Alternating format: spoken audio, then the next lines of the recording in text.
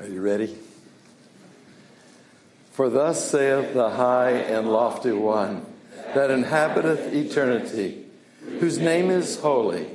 I dwell in the high and holy place, with him also that is of a contrite and humble spirit, to revive the spirit of the humble, and to revive the heart of the contrite ones.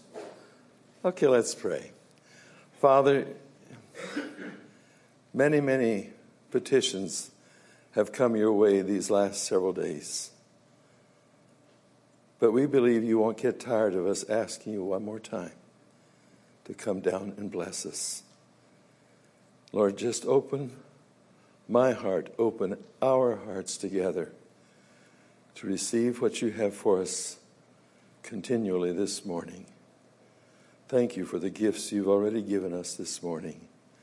Help us to receive what comes next as a gift from you as well. We pray in Jesus' name. Amen. You may be seated.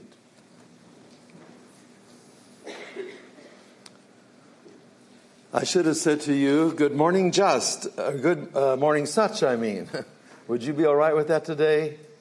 Yes, you've gathered to worship in spirit and in truth, I trust. We have talked about the decline of culture quite a bit and how that affects the awareness of God. That's what happens. The acceptance of wrong culture will destroy in time the awareness of God, because we've been looking at what you feed grows and what you starve dies. But this morning I'd like to emphasize not enough to say no, because just saying no is not going to help us in the long run. We have to say a deliberate yes to a right kind of music, to a music that's going to build us up. Back in 1975, one night I couldn't hardly sleep. I struggled and struggled and struggled. It was probably the next day or so, I'm not exactly sure when, I took a 1,400-mile trip by myself. I went to Pennsylvania, and I met a girl there that I knew rather well already. And I said to Ruth, yes, and she said yes to me. Now, back home in Kansas, she was from Pennsylvania.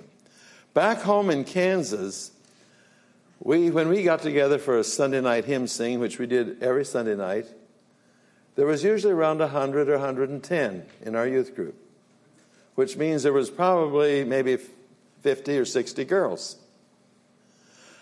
I didn't go around to each of those girls the following week or the previous week and say, no, no, no, no, no, no, no, no, no. All I did was say yes in Pennsylvania to Ruth, and it was no for everyone else. And when you say yes to God-like music, it's no to all other music.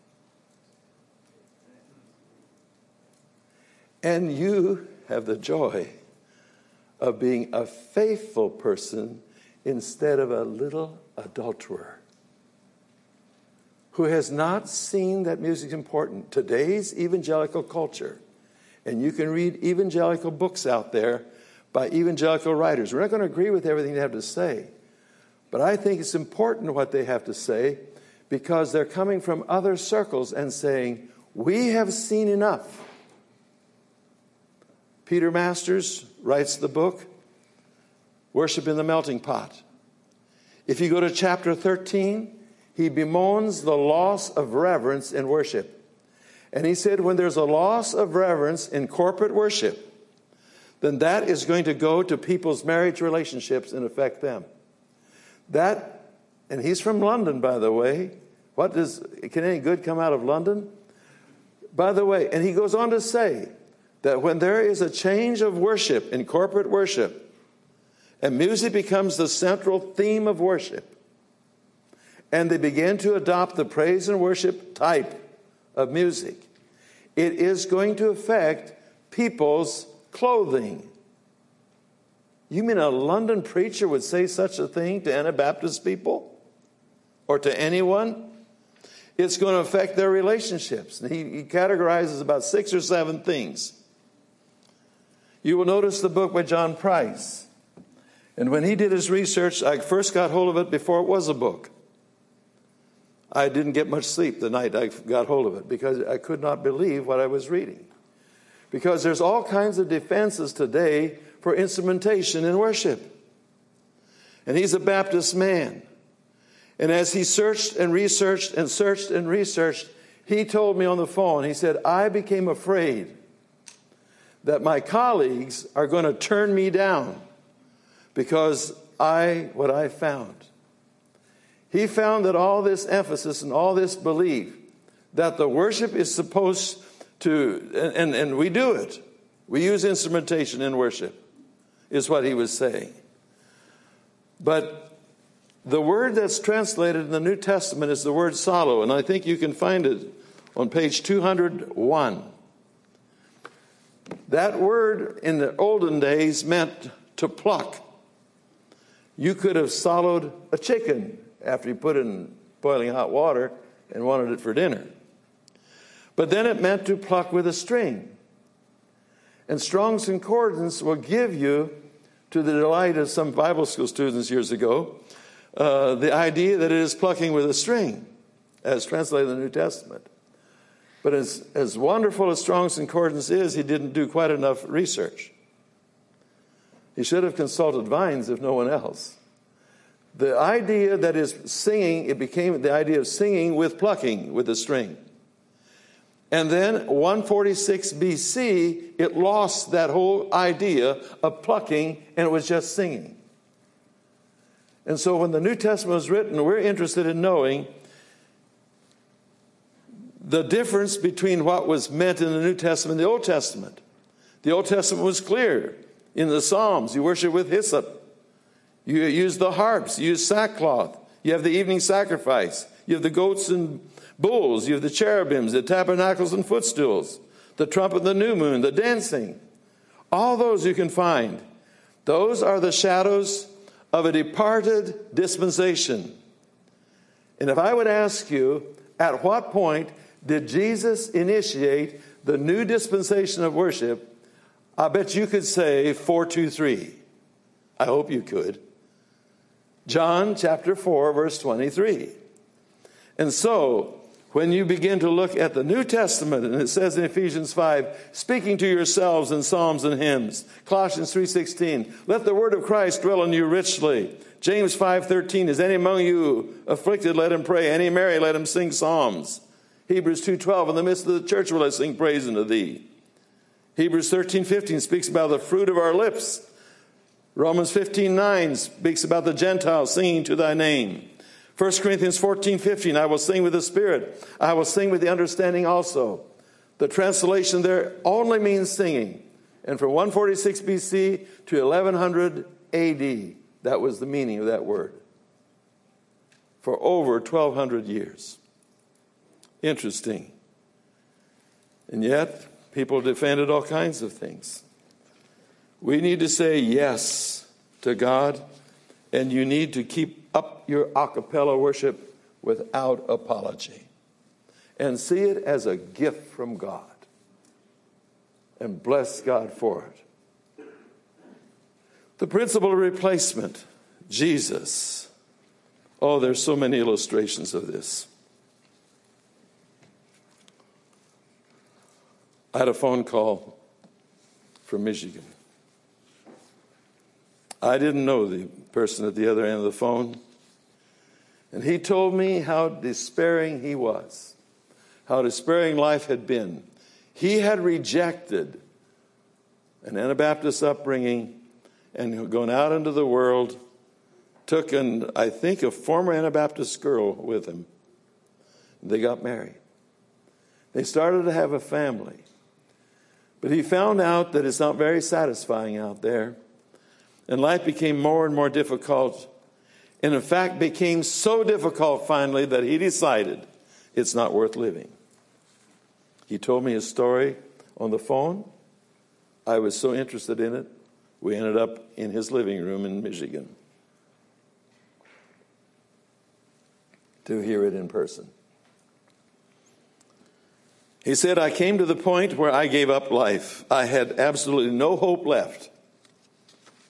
It wasn't that he may not have tried reformation, but reformation doesn't work. It takes the place you have to replace with a person. He said, finally, and this is irrespective of his wife and little children, finally said, I decided today I'm going to end it all. I filled my pockets with booze. I headed for the woods. I sat down on a stump somewhere or something, and I began to drink. And I was going to drink myself to death. He said there was something strange that happened, though. He said the alcohol didn't take effect. It wasn't that he hadn't had it often before, but it didn't take effect. And so he just struggled. All at once, he felt a hand on his shoulder. And he said in the most uncondemning voice he had ever heard in his life, he heard these simple words, can I help you? His first thought was his children. So he said, yes. Yes, you can help with my children. Spare my 2 children. He began to cry.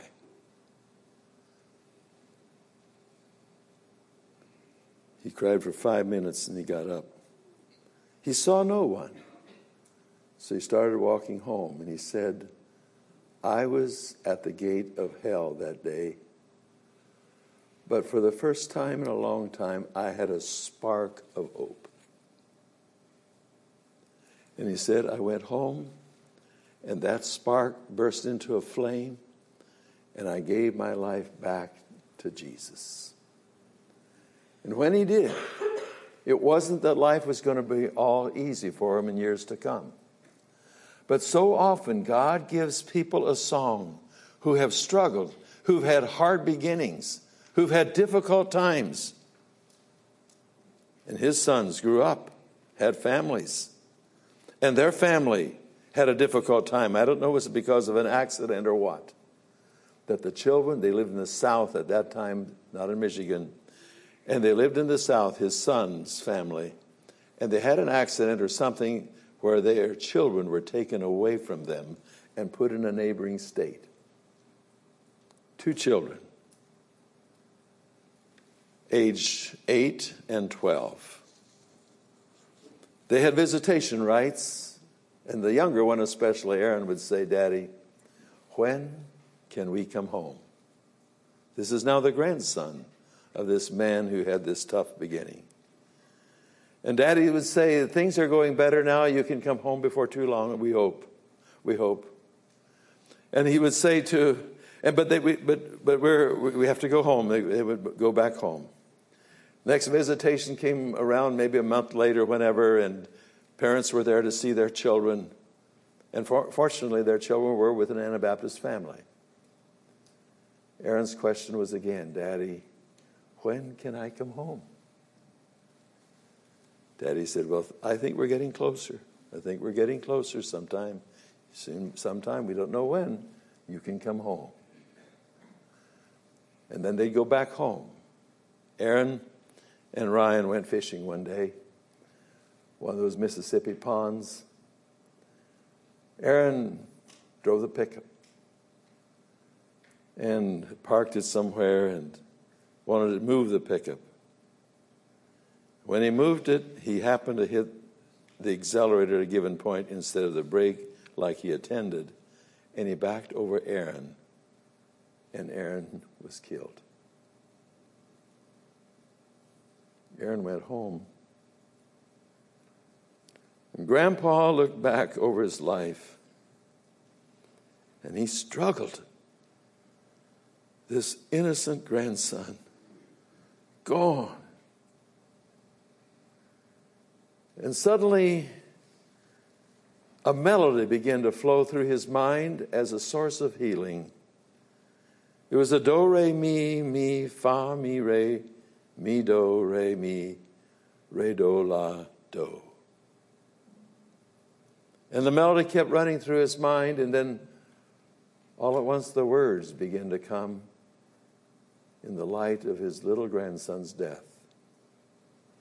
all things work together for good when God's love is understood. God is good and everything he does is right. Springtime flowers wilt and fade, but the memories that they made are a ray of sunshine in the darkest night. There's a love that's calling from the other side. As we stand and gaze across the great divide, God our Father loves us all. Hear his tender, loving call. Love will bring us all together by and by. Robert, I said, what do you mean by that last phrase? You mean everybody? Is that an ecumenical statement? Love will bring us all together by and by. Oh, no, he responded. I just mean that all who will come will come because of love. God's love, of course. Light. Music decisions must be Jesus number one. What is the nature? What is the nature of this kind of song? Open your Bibles to Psalm 107.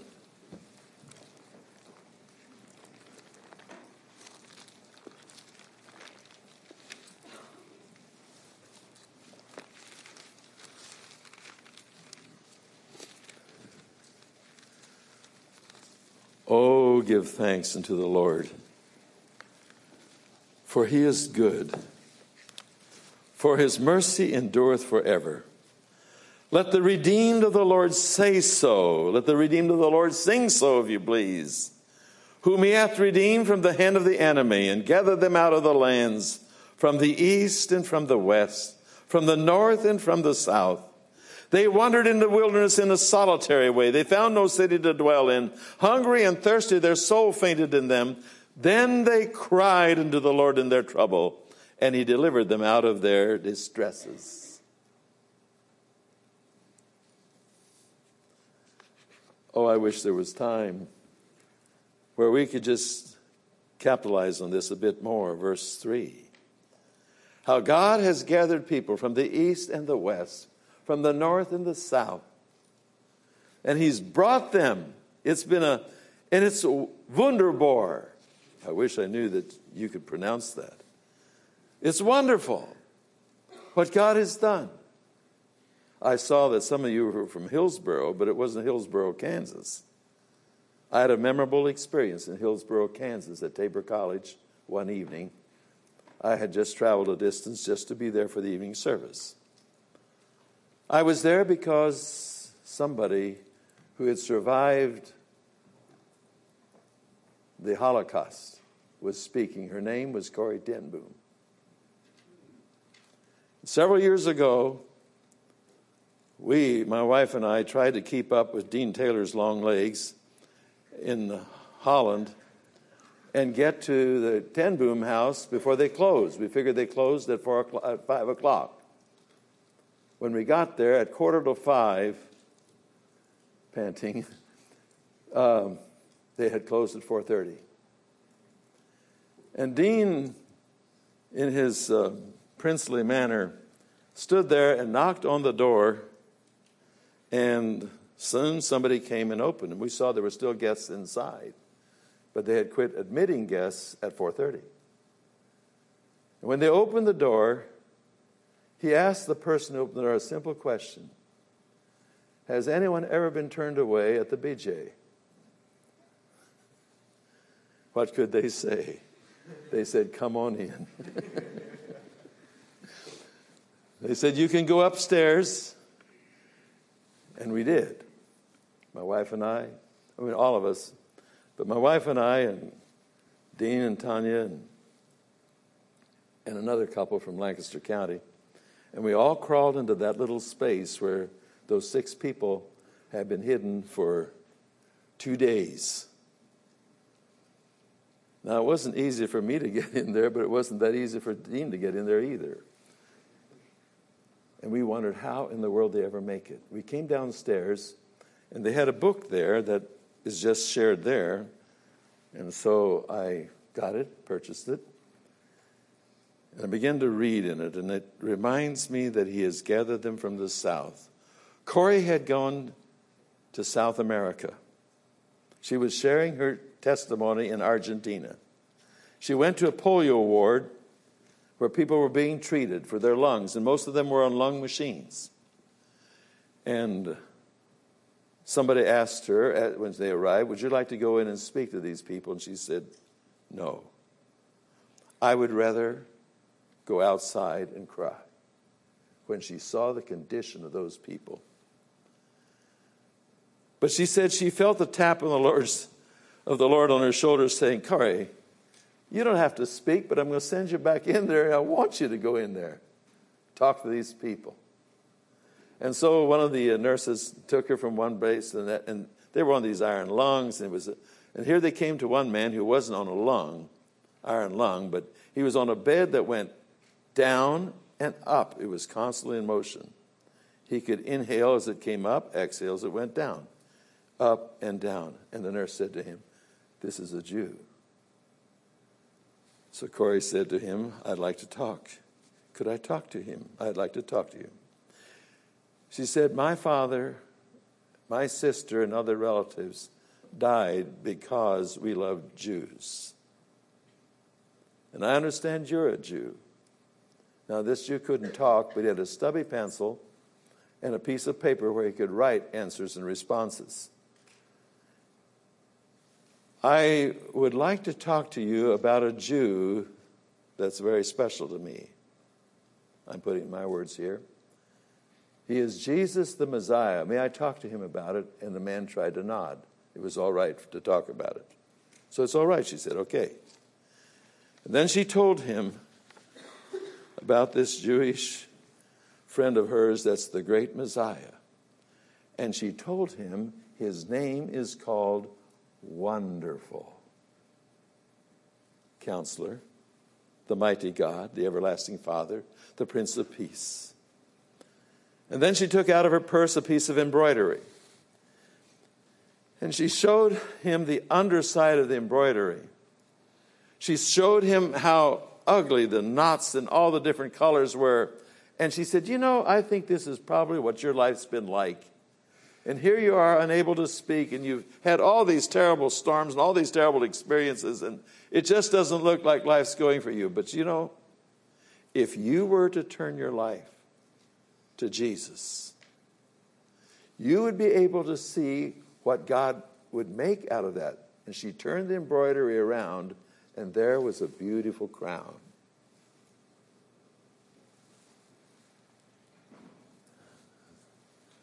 So, as she explained it, as she prayed with him,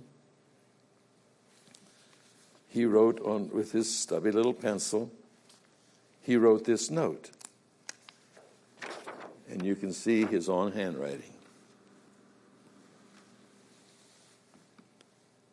Thank God, I am already seeing the beautiful side.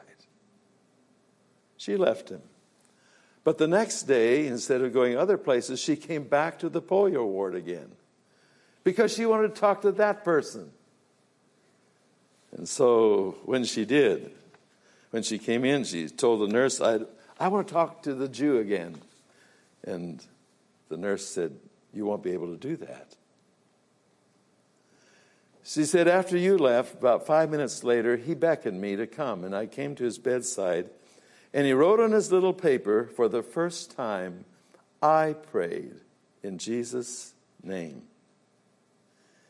Then the nurse said he closed his eyes and died. Few people get that opportunity minutes before they die. Few people do. Do you think it's true that they cried to the Lord in their trouble and he delivered them out of their distresses and gave them a new song just the last several minutes of his life? Once in a great while. Once in a great while. What are the characteristics of that song? I know we didn't get finished yesterday, did we? We said it adjusts our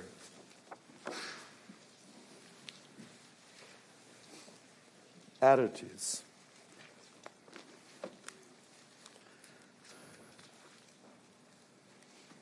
No rebelliousness, just makes us, as we heard beautifully this morning, makes us a humble people, easily entreated, easily to talk to. That's what this new song does. Number 6, it strengthens our morals. And songs have led hundreds and thousands of young people into immorality. And it's very obvious when you look into their eyes that their lives have been beclouded by sins and then abortions. There was a point some years ago when Iowa City, which is not too far away from here, held one of the highest abortion rates in the nation. It's a university town. One year, it was 2.7 abortions for every live birth. 4 years later, it was 3 abortions for every live birth, just 10, 12 miles down the road. What's happened? How many people have been killed? I wonder what heaven's going to be like, populated with many people who never got to take their first breath of oxygen, but they were a living soul.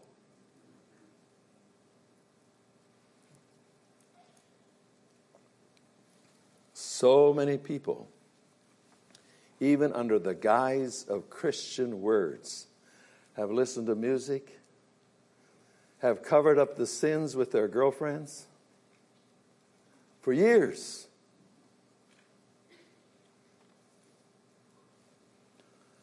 Highest compliment that you can pay your girlfriend is to date her, to court her for who she is and not what she is. Highest compliment you can give her. And that courting her for who she is going to respect her, and she's going to respect you. That means you're going to listen to kind of music that's going to support that kind of standard. And you will be among those happy people who will enter the marriage altar, the marriage day, saying, God kept me. God kept me even from the suspicion of sin. Bless God. That takes strength in our time. This new song teaches sound theology. And so much of the theology in our day is so weak. It is just so weak. And I'm going to maybe come back to that when I go to the other section here. But this is the intent, that not only the music has order and beauty and design and is in balance, where the melody is foremost and the harmony is second and subservient to the melody and has the proper amount of consonance and dissonance. And the rhythm is there to give it lifeblood, but to hold it in strict control. But the words themselves, the lyrics themselves, are a blessing and are worth researching rather than being meaningless repetition. Not only does it teach sound theology, but it reinforces sound teaching. The music is wedded. Oh, I came in here the other morning and you started to sing, I will sing of my Redeemer. I was going to use that song for a closing illustration this afternoon. I might still if I get there.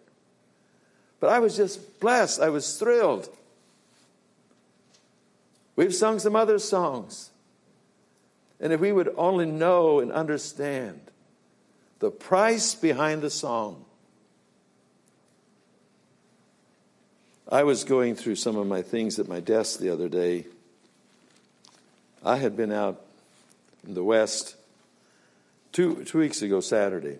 I was just doing some things at my desk, and I picked up this little note. So thank you for coming and sharing with us.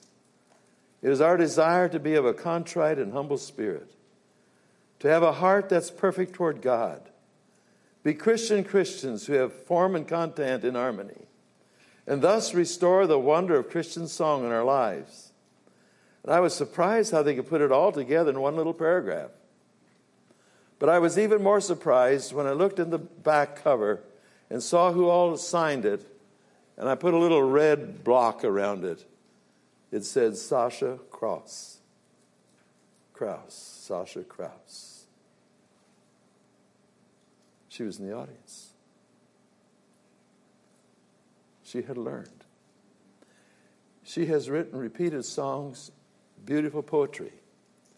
One of the people that was in her funeral a week ago tomorrow, one of the people in her funeral said she preached the funeral. They quoted her poetry. They sang some of her songs. Some of the children sang her songs. Why? It was someone who had decided, after 6.5 years of being a school teacher, then decided to go into service, work at Lamp and Light in the Spanish and French, and maybe one other language, I'm not sure, department. Helped spread the news wherever, to the north, the south, the east, the west. You say, why? Why would she then be kidnapped and murdered? You can ask the same question about Jim Elliot.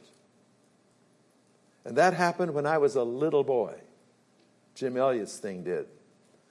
But at a research reports, my 8th grade girl, one of my 8th grade students, just gave a beautiful, detailed story of Jim Elliot. You see, his story still lives. It's still on. Why? And you're writing a book right now. And right now, none of you are close to the last chapter that we know of. You may be only in chapter 2, and there's 47 chapters coming yet.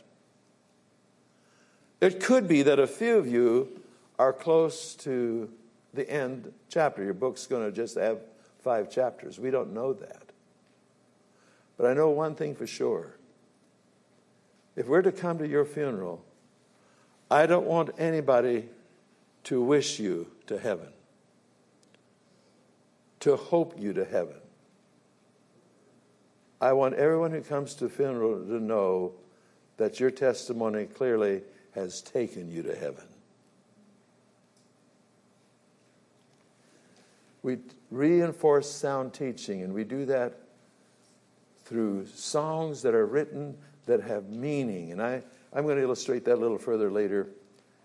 And we sing to encourage each other. Oh, you say, really? That sounds... Did you hear what you just heard an hour ago? That part of our life is about serving each other. And when my mother was in a crash, and my brother rushed her to the hospital, and they said we saved her life by 5 minutes.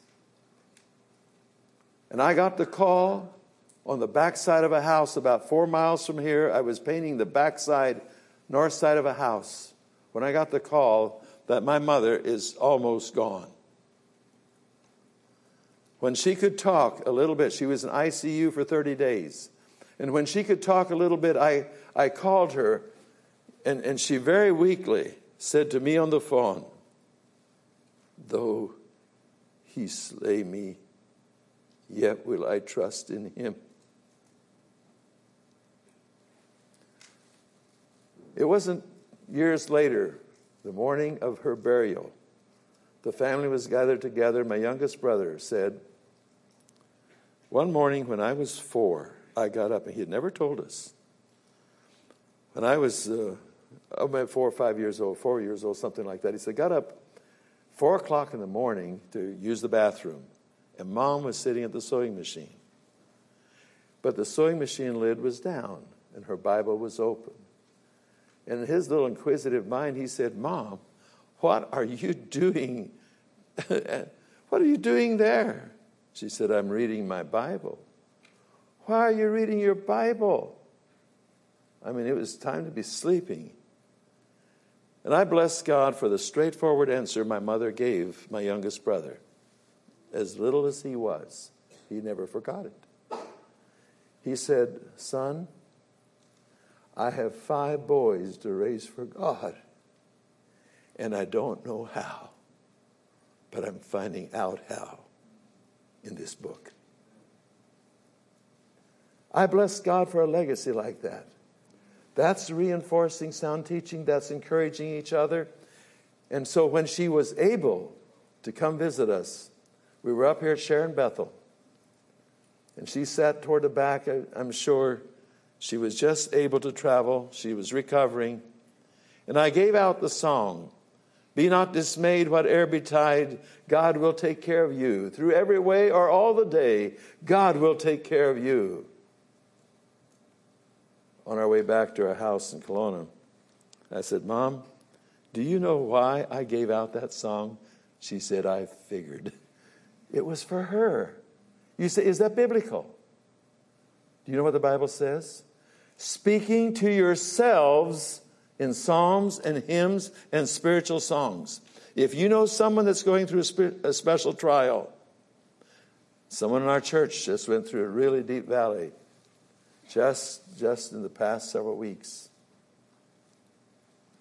I gave out the song that ends with these words, earth has no sorrow, but heaven can heal. And they caught hold. They knew it was for them. Yes, folks, here's one of the ways we can encourage each other. Instead of just kind of being shy and not knowing what to do or say, at least we can give out a song to bless those who are in trouble. Well, I've got other things to go to. I better make this. Produces an OWC. That means simply an other world consciousness. Folks, heaven is my home. I'm but a stranger here. We're just moteling it here, folks. And the kind of music that this new song helps me to realize that I'm just moteling it here. It's another world consciousness. I'm but a stranger here. Heaven is my home. We read of a place that's called heaven. There's a land that's fairer than day. You hear the old folks give out those old-time songs. It's okay. They're thinking about it a lot.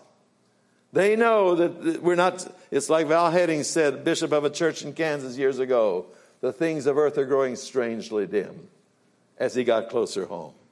And then it produces an OPC. And we put that little, well, it was capitalized already, put the little line underneath it. It produces an other person consciousness. Most of the music today is about me. But not the new song. The new song's about Jesus. And that takes the self-consciousness away. And I just bless God. I still remember some of the dotties that used to sit behind me in church when I was a boy growing up. And the one especially, he tried to sing tenor, and I would suspect that occasionally he hit a tenor note. I would suspect. But you know, I would give $100 today, I think, if I could hear him sing again. Because he just sang. Vance Havner said he tried singing a quartet. It was his first and his last attempt. But he said, when you're in the congregation, a few crooked sticks don't show up in a bundle. And that's true. And I just bless God if people go ahead and sing. And bless God because it's not the self-consciousness. And I don't know, Wesley used to tell people, don't bawl above others to be heard above others. But put your heart out, sing. Why? Because we're Jesus conscious. And then it stimulates loyalty to the body of Christ. Oh, this is a good one for children, for younger ones. Encourage your siblings. The Bible says, in the midst of the church, we will sing praise unto thee in Hebrews 2:12.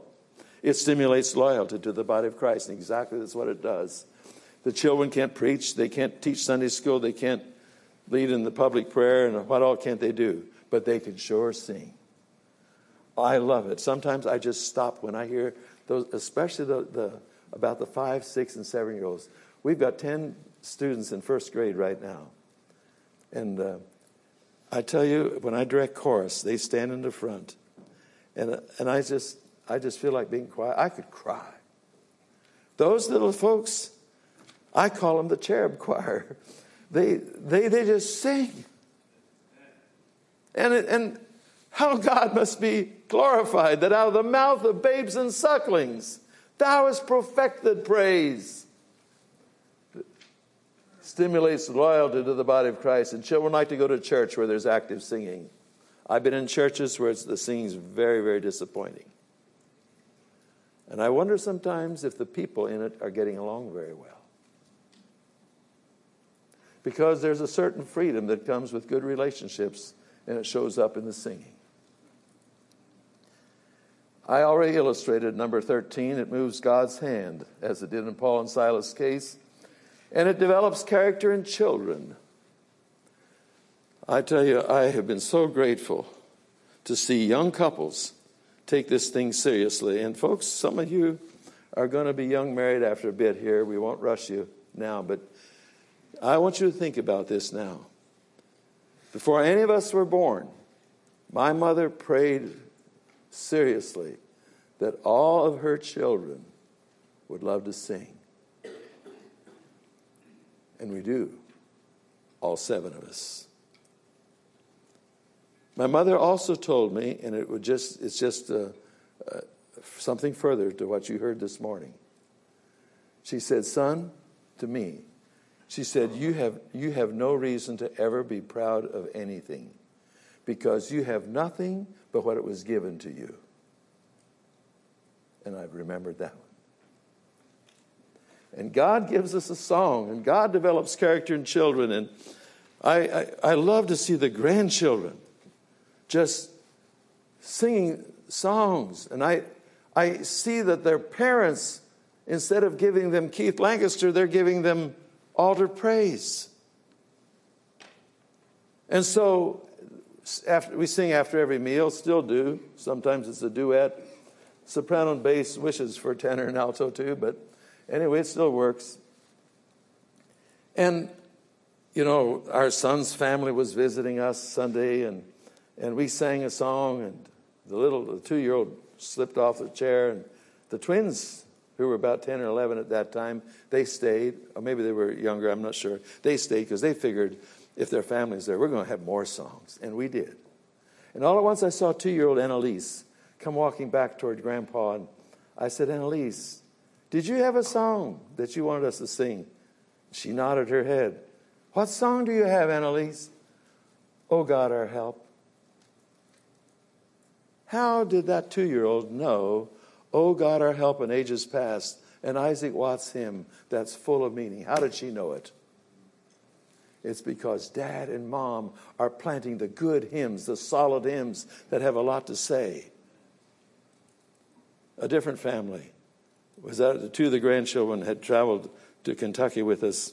It was the 6-year-old's birthday, her birthday, and her 4-year-old sister was with her. And we had already invited a local couple, that Baptist background couple, to our place for supper that night. They'd done a favor with the boys, and my boys had told them, oh, Mom will make you a good meal. And so, of course, she would. And so when the meal was over, I asked the birthday girl, what song would you like for us to sing? She said, When I Survey the Wondrous Cross. And I was so pleased. I thought, well, the Baptist couple's surely going to know that one well. So we sang, When I Survey the Wondrous Cross, on which the Prince of Glory died. And I noticed that the 4-year-old and 6-year-old knew the words a lot better than the Baptist couple did by memory.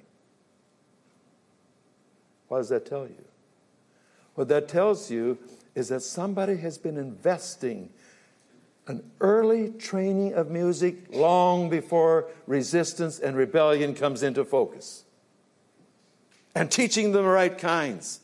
I was traveling with 2 of the grandchildren one day in Belleville, going up to Belleville. We lived in Juniata County at that time. And they said, Grandpa, we learned a new song. What is it? And they began to sing, Man of Sorrows, what a name for the Son of God who came. I joined them, and they stopped me short.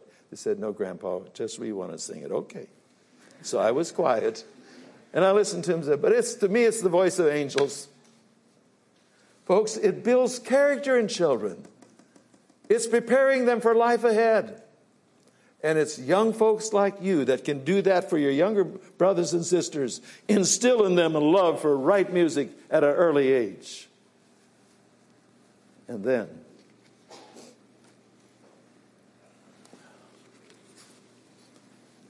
it brings rejoicing in heaven.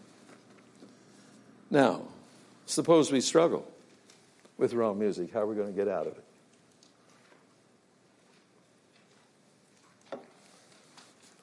I have no clue who coined the term a music fast. That's what I've encouraged people to do. Because that's what I did. I was listening to Christian music. I was a Christian for 6 years already. But the thing was pressing in on me. And so I decided I'll do this scientifically. And so for one whole month, I just listened to all the Christian music I wanted to listen to. And this was a good number of years ago, so we didn't have access to some of the names that are so common today.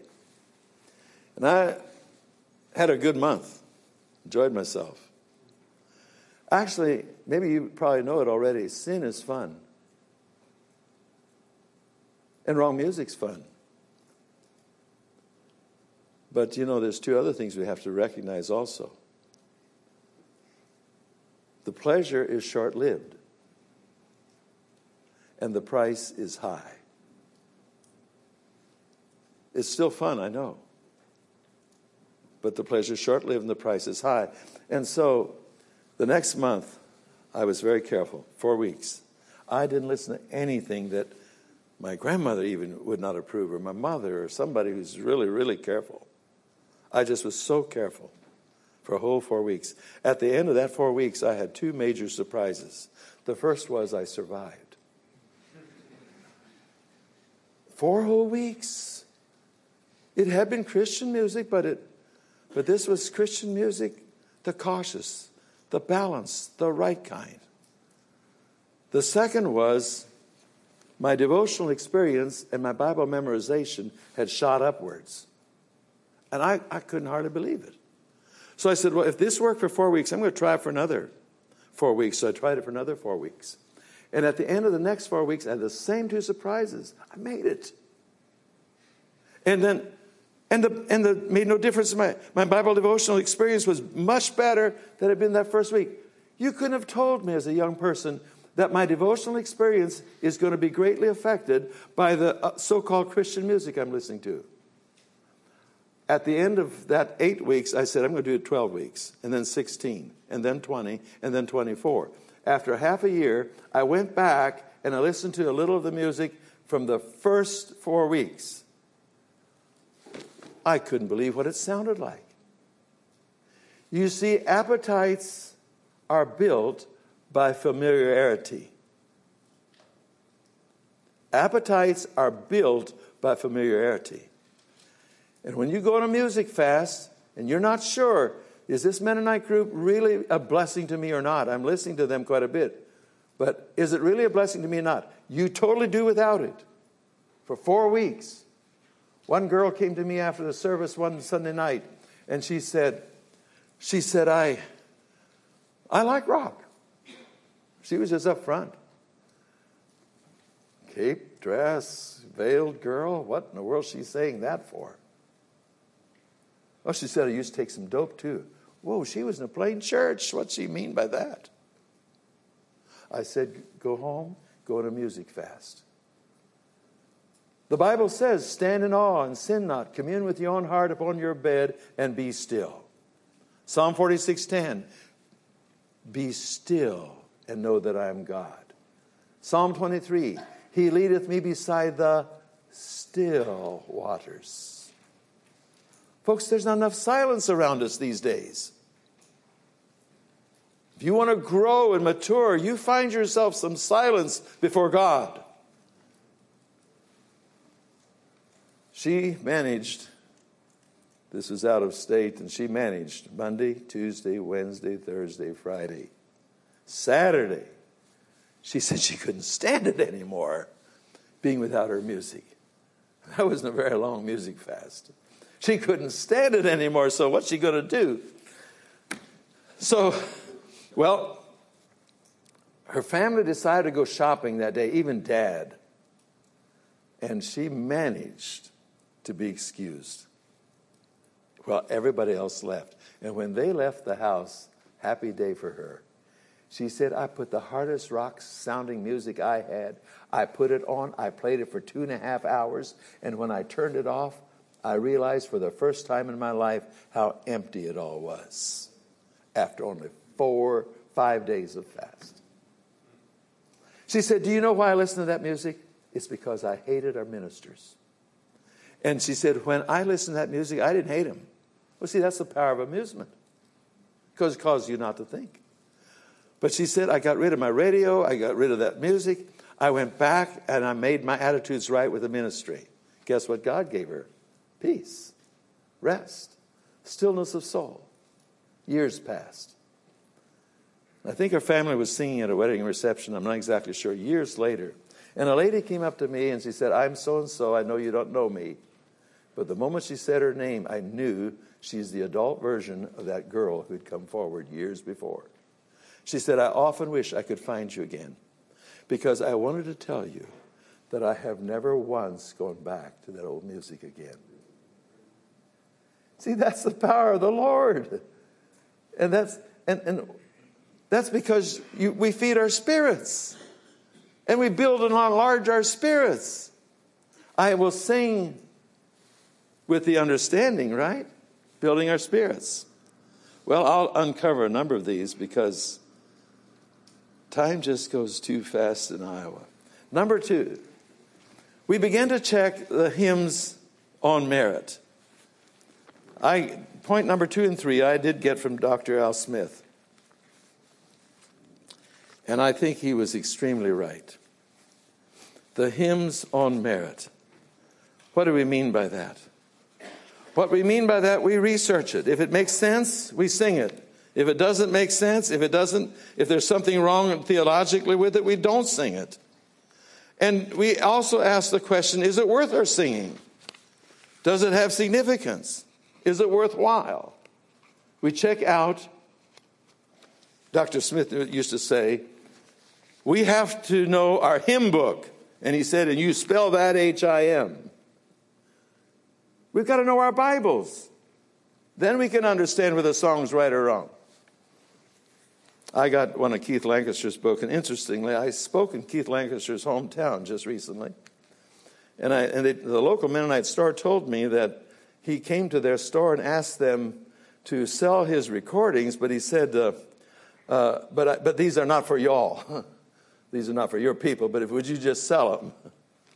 Well, interestingly. I went to another place one time, was speaking, and the gentleman that was running the sound system said, oh, I helped produce some of that Keith Lancaster music. He was then a Baptist.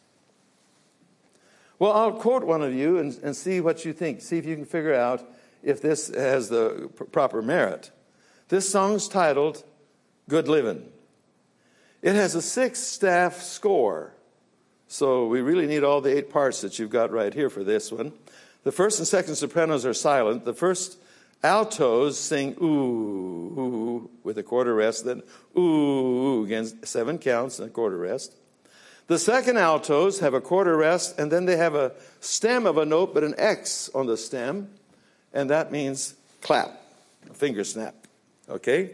Then you have another quarter rest, then a finger snap, then a quarter rest, and a finger snap, and a quarter rest, and a finger snap. The tenors are silent at this point, but the basses are going boom, boom, boom, boom, boom, boom, boom, boom, boom, boom, boom, boom, boom, boom, boom, boom, boom. Now, the title of the song is Good Livin'. Come you all and gather around. The first and second sopranos finally begin to sing. Come you all and grab you apart. This is why we've come to this town. We're going to sing There's Nothing Better to Do. And meanwhile, the finger snaps are still going. The first altos are still doing the ooh, ooh, ooh. The tenors are still silent. And the basses keep going boom, boom, boom, boom, boom, boom. There's nothing better to do. So we're going to cut loose and sing for you. We're going to harmonize. We're going to shout. We're going to sing you all. We're going to tell you what good living's about. I'm going to tell you. I don't know about anyone else. Hoo, hoo, hoo, hoo, hoo. And the hoo-hoos are coming from the first and second sopranos and the first altos. And the second altos are still doing the finger snaps. The basses have changed a little bit because they're doing boo-doo-boo, dim-dum-boo, boo-boo-doo, boo, boo-doo-doo. Now the altos are going, I'm going to sing, I'm going to shout, I'm going to... Tell you what good living's about. And now the first altos are going with this one. Ba-da-da-da, da-da-da-da, ba-da-da-da, da-da-da-da, dee-la-da, dee-la-da, dee-la-da, ba-da-da-da. And the basses, the tenors now are doing ba-da-da-ba, ba-ba-ba-ba, da-da-da-da, da-da-da-da. The basses are going boom, boom, boom. We're going to harmonize. We're going to shout boo-da-da-boo, bum, bum, bum, bum. We're going to shout. We're going to tell you what good living's about. I'm going to tell you. I don't know about anyone else, who, but I'm going to cut loose and sing myself, oh yeah. End of first stanza. Second stanza, equally inspirational. And Anabaptist youth feeding on that stuff. Dr. Garlock, somebody actually, an Anabaptist sent Dr. Frank Garlock from the head of the music theory department, he's retired now, sent him some of the Keith Lancaster songs, and I'm only using this for an illustration. And I have his letter somewhere that came back to him, and his comment about that kind of music was this: there's not enough salvation in it to save a hummingbird. And that's true. The title's Good Living. So this is good living. Well, then we have folks who go to the opposite side, and they said, well, we're going to do the real high-sounding stuff and the real complicated stuff. And I've had older people tell me that these choruses that come to church and they sing this high-sounding stuff that they can't even follow. And I'm not saying it's bad to do that in school or with high schoolers and things like that to help them learn to do their singing better. But I've had numerous people tell me, but we just don't get a blessing out of it. We don't understand the screeching and the carrying on that they do. It doesn't minister to us. And then some more homely group comes along and sings beautifully like you do. And I'm not worried about people not getting blessed tomorrow night. I'm not worried about one bit. We've invited some people because I know what kind of blessing. But I tell you, somebody handed me this. Listen carefully. We, the undersigned, do hereby respectfully petition, request, and entreat that due and adequate provision be made this day and the day hereinafter subscribed for the satisfying of the petitioner's nutritional requirements and for the organizing of such methods as may be deemed necessary and proper to assure the reception by and for said petitioner of such quantities of baked products as shall in the judgment of the foresaid petitioner constitute a sufficient supply thereof. End of quote. Do you know what Jesus said? Give us this day our daily bread. I don't know if you make the connection.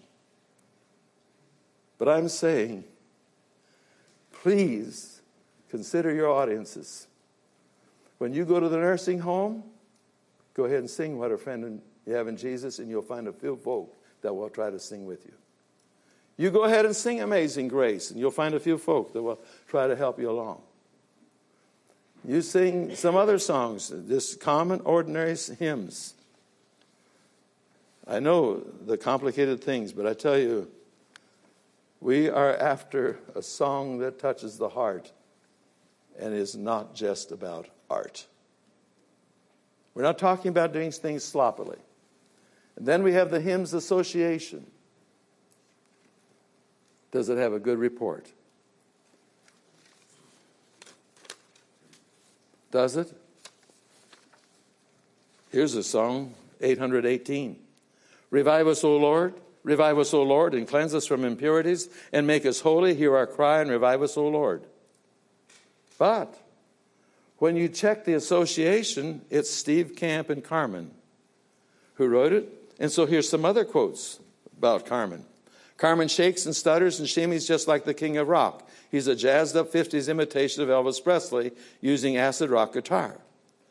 In his video, Live, Radically Saved, you see this interchange between John the Baptist and Jesus. John the Baptist says, hey, man, hey, cuz, what you doing, man? I ain't seen you in a long time. Hey, baby.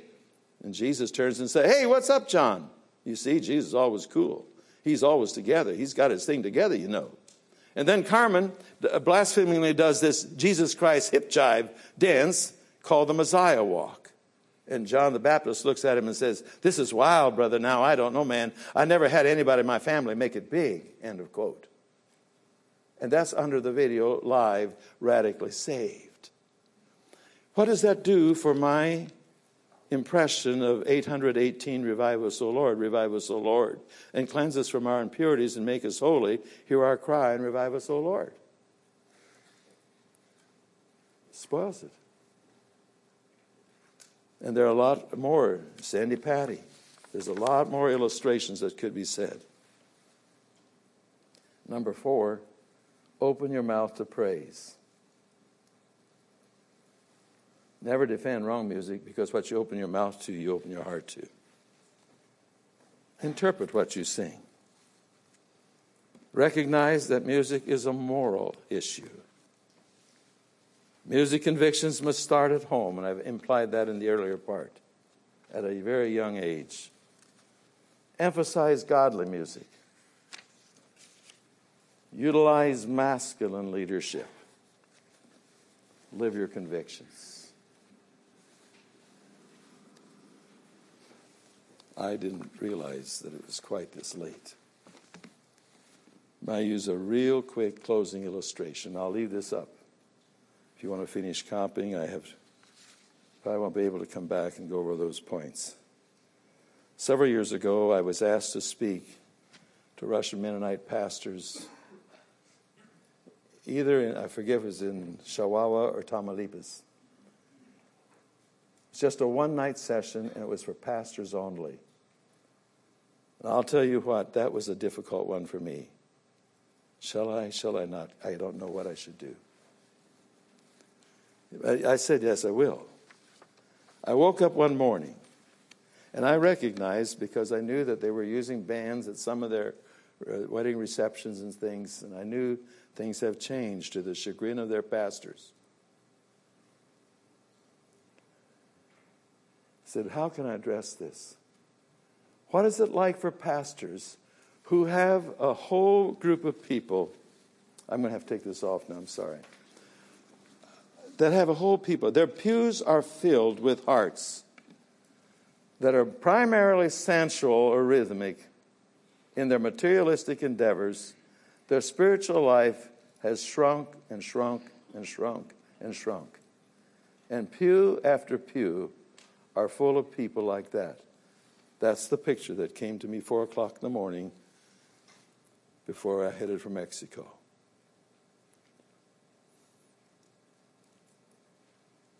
I wonder what your pastors face. But that picture was soon followed by a different one. And it's this one.